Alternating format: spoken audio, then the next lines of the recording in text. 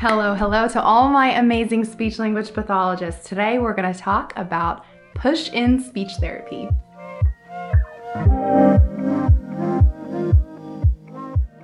I am so biased, but I love push-in speech therapy, and I'm so excited to talk to you about how I do this in a variety of ways in a very collaborative model for my full inclusion preschool program. Let's back up a little bit though and talk about what push-in speech therapy is and what push-in speech therapy services can look like in the school setting. The way I define push-in speech therapy is instead of pulling out students to come to my separate speech therapy classroom, I go into the classrooms and deliver speech therapy or service my students within their classroom environment around their peers.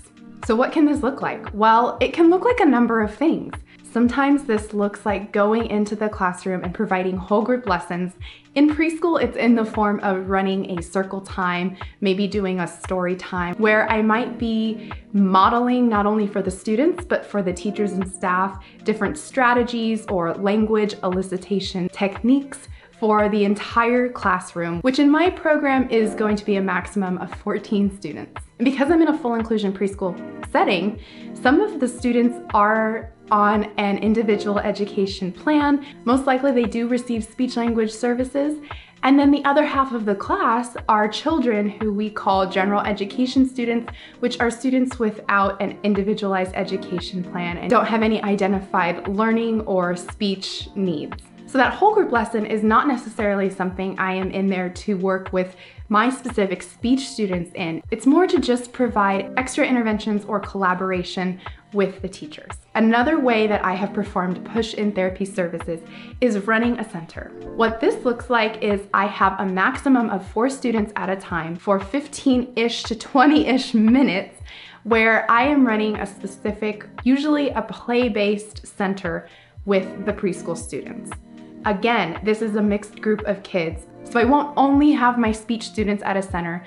There will be maybe 1 or 2 of my speech students and 1 or 2 of the general education students at my center. And this is a really great way, one, to be directly servicing my students that do receive collaboration services or push-in services, but it's also a great way to have them have access to their peers. And then they have peer models, they are peer modeling, and we are just having a great time in that small center where I also can have adaptable activities. When I am planning on running a center in the classroom, I will plan with the teachers ahead of time and understand what their theme for the week is. If we're working on, zoo animals or farm animals or community helpers, whatever it might be, I then plan my center accordingly.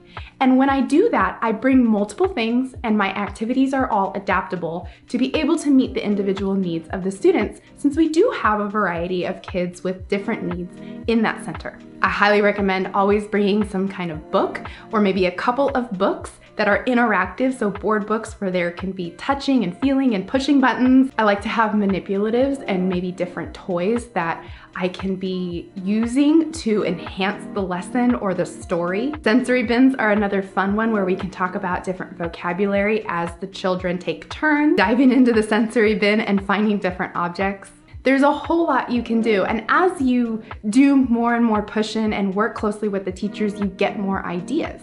Other ways that you can do push-in speech therapy services might be a little bit more, what I like to say is casual, where you're going into the classroom not necessarily at a planned time, or you've let the teacher know ahead of time you're coming in to work with one specific student, maybe with an aide, to model a variety of things based on that individual student's need.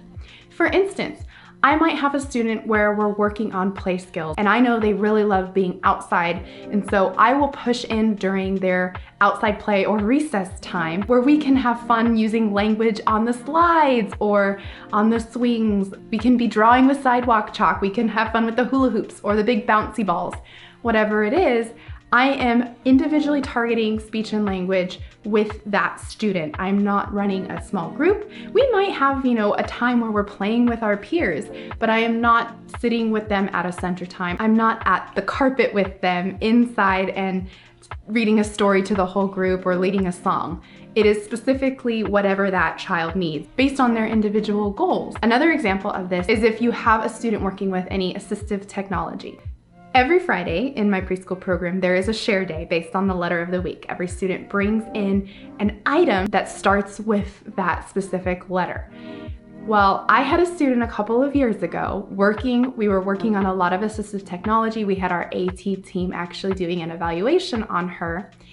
And one of her goals was to access a switch, to be able to participate in familiar songs, to be able to request or greet. Something we like to do, and I would use my push-in sessions with her for, was during share time, I would find out ahead of time, either her mom would tell me or the teachers would find out right when she got to school what she brought for share. I would then pre-record on her switch what she brought. I would also pre-record her name so she could say, "Hello, my name is." Then when it was her turn to share, we got up in front of the class together and she would access her switch and share what she brought using that technology. This is something that most importantly allowed her to participate fully in the classroom routine of share time. It allowed me the opportunity to model the appropriate wait times and prompting that go into her accessing her technology for the entire staff.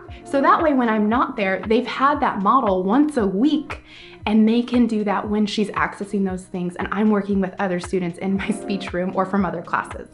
The thing to remember with push-in, as you remember with pull-out services, there's always the emphasis on providing your services in the way that best meets the individual needs of your students.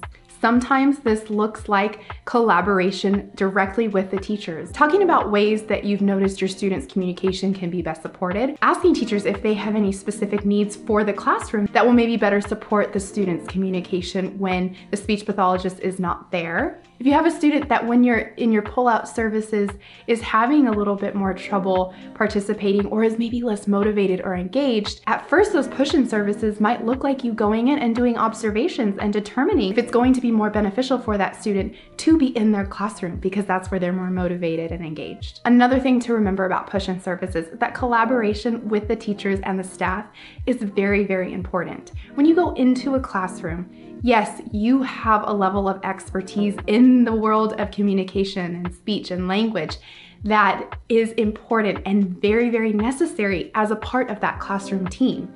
But every classroom is different. All the teachers and the aides interact differently, and so you are entering a classroom that has a specific culture, and that is very important and deserves to be honored and respected.